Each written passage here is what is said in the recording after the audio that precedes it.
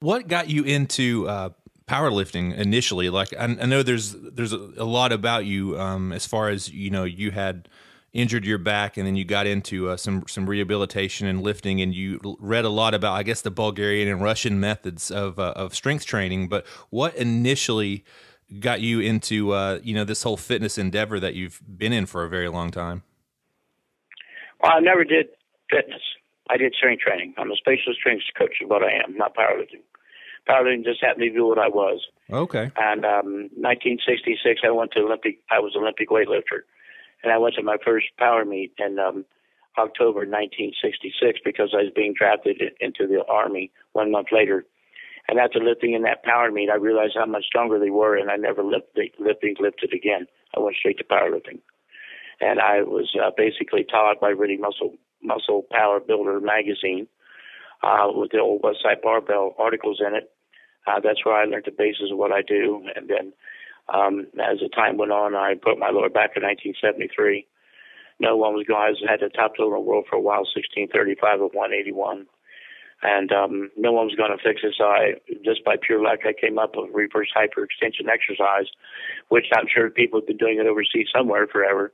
But I came up with it. It relieved my back pain and actually started to make me strong. And I regained my back strength, and I was back to pulling 710 in 1978 at 195. And as late as night, I pulled 715 at 57 years old at 217, and 675 at 217 at 63 years old. And so basically, that's how I invented reverse hyper. I have 6 active reverse patents on that. And one of them's on a new air reverse hyper for medical use. So that's how I got into powerlifting, and then I went into spatial strength. 1982, I broke my back the second time, and I realized the way I was trained was totally incorrect, but I didn't know what correct was. I was using Western periodization. So I started getting into the Soviet method, started using wave periodization, 3-week pendulum waves, same one Alexis used to break 80 world records. And I started using a scientific approach to weight training, and it changed everything. Okay. And that's where we are today. So for 33 years, I practiced this system. Along the way, I've trained 2 Olympic gold medalists, a UFC heavyweight champion, a 70-10 shot putter, 10-17 collegiate sprinter, a high school girl that just went from 780 to 724 to 60, and she's a 200-meter specialist. A 17-year-old girl jumps on a 50.5-inch box, and an intern jumped on a 63.5-inch box. So that's pretty much where I'm at today. Okay. And see, I made the mistake of saying saying powerlifting, but at the heart of it all, you're like you said, you're basically a strength specialist, which you can basically use your information to train athletes of many different ranges and ages and genders in sports and things like that. And that's what your gym, Westside Barbell, in Ohio specializes in. Correct? You said it's invitation only, and basically it's invitation. It's invitation only, yes, and the top 5 rugby teams over in Europe use my system. Many professional teams use parts of my system, and college teams. So, how does someone, it's invitation only, how does someone get a hold of you to work out there? I mean, obviously, I'm assuming the people that you're taking on and training are going to be people, that are at elite levels of athleticism. But I know that you've trained people that, that start off, at least at a lower level, and through your strength training, they achieve great things. So I don't want to say that you're only getting, people that are already at a high level, but basically you're taking very elite level athletes. That's the kind of athletes that you train at your gym, correct? Well, we have an elite level training system. Yes, sir. I've actually developed 96 elite powerlifters, over 140 all-time world records. All right.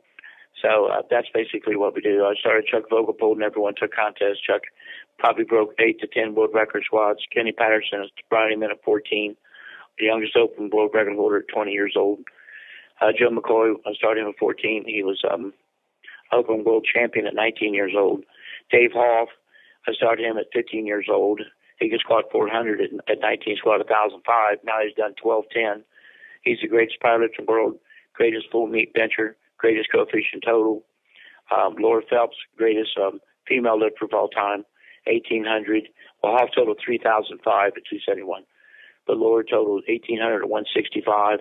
She's done a 775 squat, a 530 bench in that class, and I believe a 510 deadlift. So she's also the greatest squatter of all time, pound for pound, greatest bench presser, and also total. So we pretty much dominate the sport. Yeah. Wow, those are insane numbers to think about, especially the pound for pound numbers from the female you were mentioning. That is ridiculous. You said she squatted 700 pounds. 775. 775. Wow, yes. That is insane. So it's all the pendulum wave approach. It's all the Soviet methods that I use, and a combination of Russian Max Everett and Bulgarian Max Everett. Yeah, and I think anyone listening, that is not familiar with you and your gym, they can learn a lot about the fact that the basic core of strength, can apply to so many different levels of athletics and sports, because what you're doing is, as a strength specialist, and your gym is training for strength. But I mean, for so many different athletes that come in there, it's probably improving their overall performance in a variety of sports. I know that you've been, I guess I don't know what the title would be, but you've helped many professional athletes and professional teams, not just with lifting, but just team sports and things like that also. Is that correct? Yes, the concepts. Mm-hmm. Yes, the concepts. Yeah. That's really interesting. People don't understand. People think weights are heavy or light. They're not. They're fast or slow. Strength's measured in velocities. Explosive strength and fast velocity, and intermediate speed strength and intermediate velocity, and strength speed slow velocity. And when you realize that strength is measured in velocities, then you can start to get the true concept of how to become strong. And at your gym, you guys really work on, like you said, the speed strength and your speed when you're doing your repetitions at various weights, right. Of course. Very interesting. Yes. And you've authored many books, and you have a lot of information out there. And in the blog post, I'll be linking information to you, so I mean everyone can find you easily and find more information on stuff you've done. But Louis, if we can, we'll just move on to your. We're going to move on to your one fitness tip. And like I had said before, and people that listen to the show know that I ask everyone just if they could only just give one really important tip that's sort of a piece of advice that's on the fringe. It's a little bit niche, that you wouldn't normally find, anywhere. It's just a piece of advice that you'd probably only get from working one-on-one with someone who really knows what they're doing. But what is one good piece of advice you could give? Well, if you want to reach the top, you have to have a wide base. A pyramid is only as tall as its base. So you have to have great GPP, general physical preparedness. Like I worked with young kids as young as 10 years old. Basically, obstacle course stuff, push-ups, set-ups. They can't climb a rope yet, but we make them pull a sled by a rope. And a lot of jumping exercises. Flexibility, dexterity, mobility, hand and eye coordination, and balance are developed at a very young age. If you get so old, like you can get a 5-year-old girl to jump to a somersault on a 4-inch balance beam, but you can't get a 25-year-old woman to do it. So once you become so old, there's actually tasks that you can't learn. Olympic weightlifting, they have to start at 10 to 11. If you start from 13 to 14, they'll never accomplish the same standards. It's already too late. They've already missed the boat on some of the technical aspects that the human body is capable of. So basically, a wide base. Too many people raise their kid to be a football player, and that's all they play. They don't have a wide athletic base. They can only play football. Then eventually they only run so fast. It's called speed bear because they use the same training over and over and over. In that case, you have to stop that training, do specialized work like lifting weights, pulling sleds, and so forth, and some depth jumps and some jumping, more jumping, and that's how you overcome how fast you run. You actually run faster. But quit running. Football teams run their players way too much. They run them in the ground. If running made a football player, then they should recruit marathoners. Uh-huh. A football player is 4 to 7 seconds. All you have to do is recover under 40. That's all you have to do. To run gassers is absolutely ridiculous to do. What they do when they do all this running, they absorb so much oxygen, not only in the lungs, but in the muscle fiber. So you're really training yourself to be endurance-oriented, not explosive strength-oriented. More oxygen you have in the muscle, it has a tendency to be able to last longer due to collagen. You want explosive athletes. All they have to do is recover in 40 seconds. So, and explosive strength comes to elasticity, ligaments, and tendons. So there's a big difference. So when you do all this running, it's exercise specificity. You know, a fighter, like an MMA fighter, we train Matt Brown, for instance, and he has to fight hard for 5 minutes to recover in 1 minute. That's all we ask him to do. We don't ask him to, fight for 10 minutes because it's only a 5-minute round. He is recover in 1 minute and do it over. Wow. Okay, so your tip is have a wide athletic base, and you actually that's great. That's a great tip. But you actually kind of you really kind of blew my mind there with talking about the children. I actually have a 5-year-old and a 7-year-old boy, and you're saying basically, you know, at least by the age of 10 or 12, you were talking about lifting, but by the age of 10 or 11 or 12, you know, they really, at least by that age, should really have some sort of training in various types of, you know, you said speed work, strength training, you know, a lot of those basic movements at least, and that will actually, they'll carry that throughout their life at least, is what you're saying. Exactly. It's proven. It's proven by science. You know, hand-and-eye coordination, especially stuff like that. Here we take young wrestlers, 10 years old, and they pull lots of sleds, upper body and lower body. There's no compression on the spine that way. So all it is, you build up their legs and arms and their cardiovascular system as well, and muscular endurance and explosive strength. And all it is an aid. It is no deterrent at all. And training a young child, even with resistance, has nothing to do with the height of the child. It will not deter height growth, bone lengthening. That's a misconception. Really? Oh, wow. See, that is something that I thought was, and I thought that was actually true. And my main piece of evidence would be gymnasts. If you look at Olympic level gymnasts, you know, the men and women, they're much more petite. And I had always thought that was, you know, basically a consequence of a lifetime of, you know, the strength training that they have done. But you're saying that that's not true. It's not true. It's actually picking a model athlete. If you're going to be a gymnast, you have to be small in stature. You know, basketball players, you don't see a 5 foot tall NBA player. Exactly. They're tall. Yep. So it's a model athlete. You pick the large kids. They're going to go in a sport that's more that they can adapt to and be proficient at. You know, you can't take a 6'6" boy and make him into a gymnast. It's impossible. So it's just basically being a model athlete, picking a sport that your body's type is suited for. Okay, so basically, that's the other way around. Yeah, but basically, for example, the gymnast, by the time you have Olympic level gymnast, you know, there's a certain body type that performs the best at that, and anyone else that is not of that body type, maybe someone that's tall and lanky, they would have been weeded out long before. They just wouldn't have been able to get that good and beat the other competition. You know, by the time you get to that level, that's just the body type. Just like in basketball, it's mostly tall people that succeed.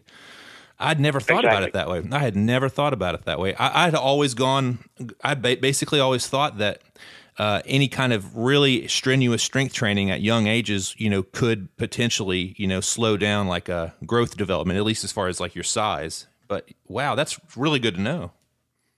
Any physical training actually produces growth hormone. It actually makes you higher, taller. Wow. But, you know, people that lift weights, they're the people that's not going to go in the NBA. I mean, I'm sorry, in the NFL. Mm-hmm. You know, I got plenty of guys, if they were 6 inches taller, they could have maybe played NFL football, but they weren't. They were 6 foot, not 6'6". And you don't see very few 6'6" power lifters. Although we have one at 6'9", he deadlifts 905, but that's an exception. Uh-huh. And he'd never be a great squatter. He's a tremendous deadlifter. Mm-hmm. Wow, you know, I never thought about that, but yeah, that's really nice to know. I'm gonna have my kids lifting weights soon. Then I had always just thought, hey, I'll just hold off until they're teenagers or something like that. But no, yeah, that's really good to know. Get them to pull sleds. Anything you can do, like in a gym, curling, tech deck, tricep extension, pressing over it, you can do it for sled with the second strap attachment. Uh-huh. And then they just hook it to their belt and pull it. There's resistance, but no compression of the spine because the weight's behind you. Wow. Okay. Really cool. Yeah. Thanks for sharing that. Sure. We're going to move on. And Louis, if you could just talk a little bit about any sort of failures or struggles that you've had in your career, just basically getting to the place that you're at now. I know you have, you have a lot of success and you're pretty much world renowned, but, what kind of, struggles have you had along the way? Well, in 1973, I had a 1635 total in February 73. November 72 is the first Worlds. It was 116. I had 1655. The Worlds were 1635. So I actually had 20 more pounds of world champion. And then I thought my back was indestructible. I broke it about a month or two later. And I was off on crutches for 10 months. And it actually took me until 1976 to rehabilitate myself with this reverse hyper exercise. In 1979, I tore my right bicep totally off, locking out a deadlift that had locked in second place in the senior nationals behind Larry Pacifico. They said I was done. 6 months later, I won the national championship, the third highest total ever made. And in that contest, I tore 2 holes in my stomach and a tendon on my pelvic bone. It wasn't hardly any gear there at all. And then, so I recovered from that. Then I pulled a 722 real quick. It does 212 body weight. And then I break my back the second time. And at that point, it's actually 1983, I broke it. And I had it diagnosed right before 1982. And at that point, I said, there must be a better way to train. And then so I basically dug into the Soviet Union methods and all the East Germans, the Bulgarians, the Russians, everyone I get a hold of. They were 40 years ahead of us. They still are. My training's 40 years ahead of everyone, I feel. And it changed everything in my life. From where I made when I was 50 years old, I was the 4th best total in the world in the 242s, which I should never have been in. I'm a little guy. 3rd best squat. And at 54, I was the 6th best bencher in the world.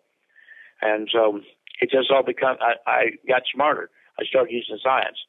You know, everybody gets a degree in exercise science. There's no connection between exercise and science. I talked to an exercise science class, all grad students, and for an hour and a half, they couldn't answer one question. And I mean, I see this all the time when coaches come here. There's no strength training for exercise science degree. Really? There's endurance, but no strength. Everyone knows endurance is developed quickly, but strength takes a long time to develop. You know, you could take your 10-year-old kid and could run a mile right off, but your 10-year-old kid can't squat 400. Yeah, exactly. Oh, that's basically how it goes. So you have to look at things legitimately and find out is there a better way to train. The problem in America, there seems to be a big division between coaches and science.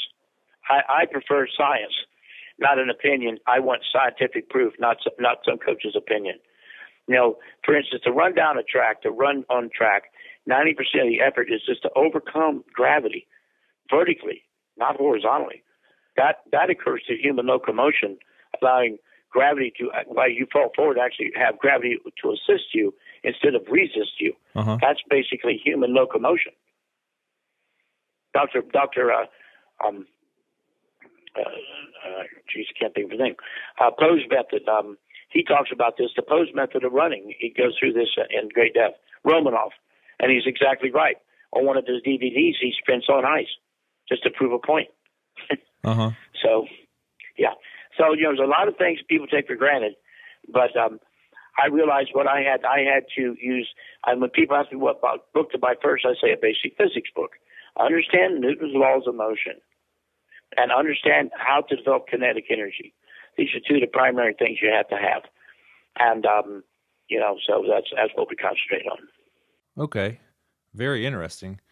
And I present everyone with a certain tough scenario. And for you, basically, for your tough scenario, I figured you've already dealt with it. So we would just discuss your back injury a little bit. And that's a little bit of what you just spoke about. But I just want to ask you a few more questions about, how you overcame the back injury. You said that you injured your back in 73, and then it took you, yes, in 76 you recovered. So I guess, somewhere close to around 3 years of recovery. What did you do? Or I'm sorry, go ahead. Yeah, it took me until somewhere in the 1974 to actually come up with this reverse hyper exercise. Oh, okay. I couldn't do a back raise. I would anchor my feet to do a back raise, and by putting pressure on my ankles to raise my body, I had excruciating pain.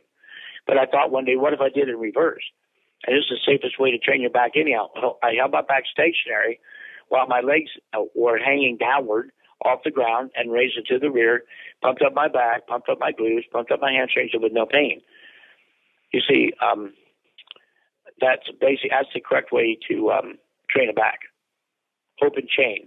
Open chain meaning when you stand on the ground, it's not an open chain. But when you're laying on something, if your arm's hanging down and your legs not touching ground, it's open chain. And when you do that, if you get on your hands and knees, you'll release the pressure of the psoas quadralis. That's absolutely how reverse hyper works. Okay, so it's almost, a little bit of decompression, but like you said, it's unchained. It really loosens everything. And it is decompression. It's decompression, it's range of motion, and it's traction and strengthening, all wrapped up in one. So the more reverse hypers we do for strength, the better restoration we have. We do, for a person here that squats 1,000, he has to do 12,000 pounds of squats on speed day. His reverse hyper tonnage twice a week is 60,000 pounds. Oh, wow. Okay? It's 4 and 5 times what the squat volume is. At least 48,000. It has to at least be 48, 4 times. And basically, because of the decompression, that's why doing your reverse hyper machine it's different than doing like the back raises on. Is it called a Roman chair? Is that the kind of chair that people? Well, you could call it a Roman chair. Yeah. Yep. 45-degree hyper Roman chair. Yeah. Mm-hmm. But I mean, it's essentially a different thing than your reverse hyper. I mean, like you're still compressing your spine. Yeah, it's the reverse. It compresses your spine. So yeah, because I was thinking about that recently. I was thinking about, I have some lower back injuries and some herniated discs and things like that. It always pops up as a problem. But I don't, at the current gym where I go to, they don't have a reverse hyper. And I was just trying to get creative and think of, well, how can I do something similar? But I guess in essence, that's basically, you have to do that movement on the reverse hyper. I mean, that's like you're saying, that's how it works. That's with your back stabilized and your legs kind of hanging over without touching the ground. That's the basic meat and potatoes of that exercise, of how that how it works. And to make a difference between a reverse hip extension, so your feet go way underneath your face. You have great range of motion. Your legs will go up underneath your face. That's where it rotates the sacrum, and it allows fluid to the soft tissue of the lower back and the vertebrae. Johnny Machino will do it. It's proven. Okay. We got 50 pages on our website to explain. It's even had a DMX X-ray, digital motion X-ray, with people using it who couldn't do anything, but they could do that. And those people had pins in their back. Really? The funny thing is, probably the first time I'd ever heard of the reverse hyper was Joe Rogan. He's a comedian. He does the commentary for the UFC fights. He was speaking about the reverse hyper on his podcast about a year ago, and he said that was really the only thing that helped his back out.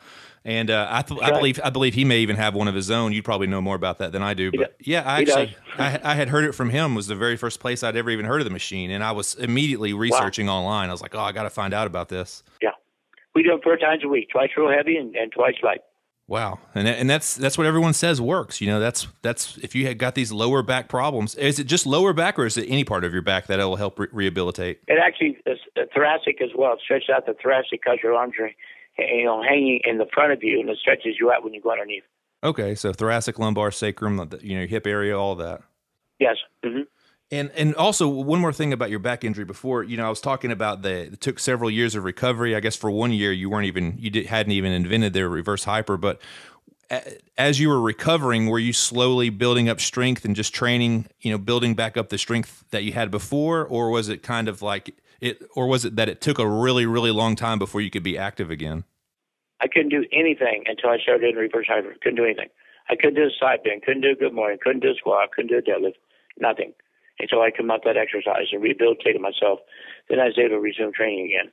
Yeah, it made it possible for me to total elite in 5 weight classes. Only 300 people's ever done that.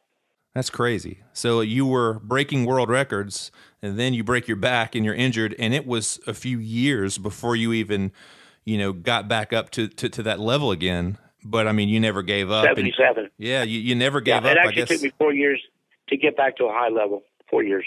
That's crazy. I think a lot of people would have just given up and just said, even if they could rehabilitate their back, they'd just be like, I've been out of the game for too long. Yeah. But of course, I don't give up. Yeah, you don't give up. Are you still lifting? I'm sure you still lift heavy. But training my neck and my knees pretty shot after all these years. I mean, I had triple body weight. I was doing triple body weight squats in 1970, and I was doing them in 2011, and it just basically took its toll that many years. Yeah, I mean, you still have. I'm not sure. You'd have to educate me. I'm not sure if they're records or not, but you have just ridiculous lifting numbers. Well into your 50s, and I would assume maybe even your 60s as well. But the numbers are just, I But mean, mind-boggling. If yeah, people knew. I never held a world record. I don't believe in master lifting. But I was 17. I was as little as 7 off the world record squat years ago, and 20 pounds off another squat and stuff like that. But at 63, at 217, I squatted 730, 505 bench, and a 675 deadlift for me. Gosh, that's So then my crazy. neck just got bad. It was because of me to pass out, and I pretty much I kept trying, but I mean it's just pretty much can't do it. Yeah, and people that like I said, the people that have not heard of you should know that. I mean, you're a big guy and everything. You're a muscular guy, but you're not like a giant. Like people would think, oh, a 505 No, bench and 700 squat. You got to be a giant, and like that. I think that attests to your training methods, how well they work. You're not some huge giant. no, I was a 181 with 2 hour weigh-in for 7.5 years. Mm-hmm. I used science to do what I did. No one 50 years old had ever benched 550, and I ended up benching 600 because of my training methods, because I had others do it. And I used my own training methods to do that. It's science. You got to be smarter than the weights, and a lot of people don't consider that. And I just use better and better training methods. I have a patent on static dynamic developer. It's going to revolutionize strength training in America. You pull in a bar, it's unmovable, static, and then I release it with air pressure, and then you pull 30% for explosive strength, or 75 to 85 for speed strength, or if you want to use real heavy weights, super heavy weights. When I release it, then you'll go ahead and complete the lift. It's going to revolutionize strength training. Really? Okay, I've never heard of anything Yes. like that. I can't wait. Yeah, that sounds Dr. really Bonacek innovative. used a system. Bonacek and Bert Prashansky used a system that was either pulling a bar wouldn't move, then run over the 30% barbell, or do those 1 or 2 reps with like 90% or above, and then run over to a light barbell and do it. This is far superior. Look, you can pull on this, and all I have to do is release the button, and you drive up. In other words, you put up full 100% muscle tension. Then I release it so you just drive the 30% like you've never driven before. Uh-huh. Yeah, okay, I can see what you're saying. Yeah. Mm-hmm. Really cool. That's how we got such great box jumps. Uh-huh. That explosive strength like that. For your readers, one in the gym, the Westside Certified Gym, guys gets on his knees with 310 on his back and then jumps onto his feet. That is explosive power. Wow. A lot of people can't do it with no weight, let alone with 310 pounds on their back. And that's exactly the kind of explosive strength you need, not only for lifting, but, for a lot of sports, like football, is like you were saying before. Yeah. Well, Exactly. I mean, First step in everything. Yeah. Louis, another question I ask everyone is to give a motivational quote that they kind of like. Is there anything that you could share? A motivational quote. Actually, I like what you just said a second ago. You said you got to be smarter than the weights. I wrote that down as you were saying it. I love that. One of my favorite movies is The Shogun Assassin. And the Shogun thought his assassin wanted to kill him, so he sent ninjas in to kill the assassin's wife. And he wasn't there, but they managed to kill her, basically. And so the Shogun came in and grabbed up his young child. He was 6 months old or so in diapers. And he put a ball on the floor, and he put his short sword into the floor. And he told his son Daigoro, he says, Daigoro, you cannot understand my words, but if you choose the ball, you'll join your mother in death. And if you choose the sword, you'll join me, your father, on the road of vengeance. And he chose the sword, and his father took him out and killed a lot of people. But here at Westside, choose the ball or choose the sword. It's all out or get out. Okay. One way or the other. I can't have anyone, if you got a half-hearted person, they're a terrible training partner. In this gym, they have to come here for one reason, to be the all-time best, or I have no need for them. So you want your guys to train at high intensity, no matter what the weight, no matter what the rep range, but basically to be fully committed and, just give it your all for, every second that you're in the gym, really be serious and giving it all of your effort. That's why it's a private gym. And that's how, I guess that's how you create Go to the champions. very top. That's right. That's why, we're lucky to have 20 people one time. Very interesting. I watched the UFC event this past weekend, and if you want, this can be off the record. It doesn't matter. But I watched the UFC event this past weekend with Matt, and of course, he had it was a really tough fight against Johnny Hendricks. Right. I think Johnny came in with a really good game plan, but it was still a good fight. But I know that you helped train Matt. Does he mainly just do his strength training at your gym? I mean, obviously he has MMA coaching and training that he's got to do his sparring and game planning and all this other stuff in wrestling, jiu-jitsu. But I guess he comes to you for the strength training, right? And I'm sure you've developed a specific program for the sport of MMA. But is that correct? Yes, his striking coach Dorian Price just walked right by me, and his wrestling coach Sabado's here, and so they spend a lot of time, but the coaching is coordinated. We had a plan. It just didn't work out. Matt Brown is not trained like any powerlifter because he's not a powerlifter. He's an MMA fighter. MMA, in my opinion, too many people make a mistake training their guys. If you fight a 170-pound man, you got to use 170-pound weights. You can't use 5-pound weights because when you get in the ring, you got some strong wrestler trying to throw you around. So you have to work against equal and opposite resistance for 5 minutes, and that's exactly what we do. I only tell you one thing that Matt has done. I'm not going to because Tom Berry actually does most of the training here. Tom is my assistant in my office at my business, and Tom's a thought, and he pretty much takes care of that. I'll tell you one thing Matt's done for any of your readers who want to try it. He pushed a wheelbarrow with 325 pounds on it, a quarter of a mile in 2 minutes and 14 seconds. Whoa. So we'll give you guys something to work for. 300 pounds. Good Lord. So that's basically a lap around a track in 2 minutes and 40 seconds. That's right. It's 400 meters. Yep. Yeah. Everyone go try that and see how well they can do. Yeah, give that a shot. Yeah, but I had to bring up Matt Brown. I'm a diehard MMA fan. I'm a big fan of Matt. His fights are so entertaining anyway. So I just had to bring that up. I thought it was just so cool to speak to someone that helps train him. I trained Kevin Randleman years ago when Kevin was UFC heavyweight champion. Okay, so you had Kevin Randleman, Matt Brown, and you've had some other Eddie Weiland. fighters. Eddie Weiland. Eddie Weiland's coach is right here at my place right now from Indiana. Really? He's here visiting us. And trained Eddie Weiland. He's got a tremendous training camp out there the way they do things. Very good. We trade ideas back and forth. He came here. I did a couple seminars for him, and he did very, very Jason Gusick. He did he's got a great comprehension of how to train. He does a great job with Eddie Weiland. Well, I didn't know that. Yeah. And Kevin Randleman, he wrestled at Ohio State. Is that right? Correct. Okay. And Mark Coleman. They're good buddies. So Mark's, know Mark quite well. So basically they're, in their home state, when they're working, whenever Kevin was working with you guys, and it's kind of I guess that's a really cool thing for him to have all that, close to where he was, either living or whatever. But right, 10 minutes away. Yeah, and if anyone doesn't know who Kevin Randleman is, he was completely jacked. Really, really strong, explosive fighter. I guess he fought at heavyweight, but nowadays he'd probably be a light heavyweight. Yeah, he would be maybe 185. Yeah, nowadays. You're probably right. He's not. He's probably 6 foot, 5'11", something like that. If I had to say, I'm not sure. Not 6 foot. No, he's not 6 foot. And you remember one of his highlights was Dr. Kokoff out with the left hook in Pride. Yep. I've seen that. Yeah, very. Anyone could get online, look on YouTube, or even if you have a Fight Pass subscription, you can see a lot of Kevin Randleman fights. He was a really, really, really good wrestler, and a couple-time All-American. Same thing with DeSabado, Matt's boxing or wrestling coach, Adam DeSabado. Yeah, it sounds like you got a lot of good guys just from MMA alone that have strolled through there. Yeah, right.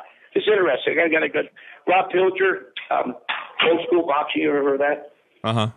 He's a good friend of mine. He's a crazy guy, but he's a real good friend of mine. Really knows his boxing.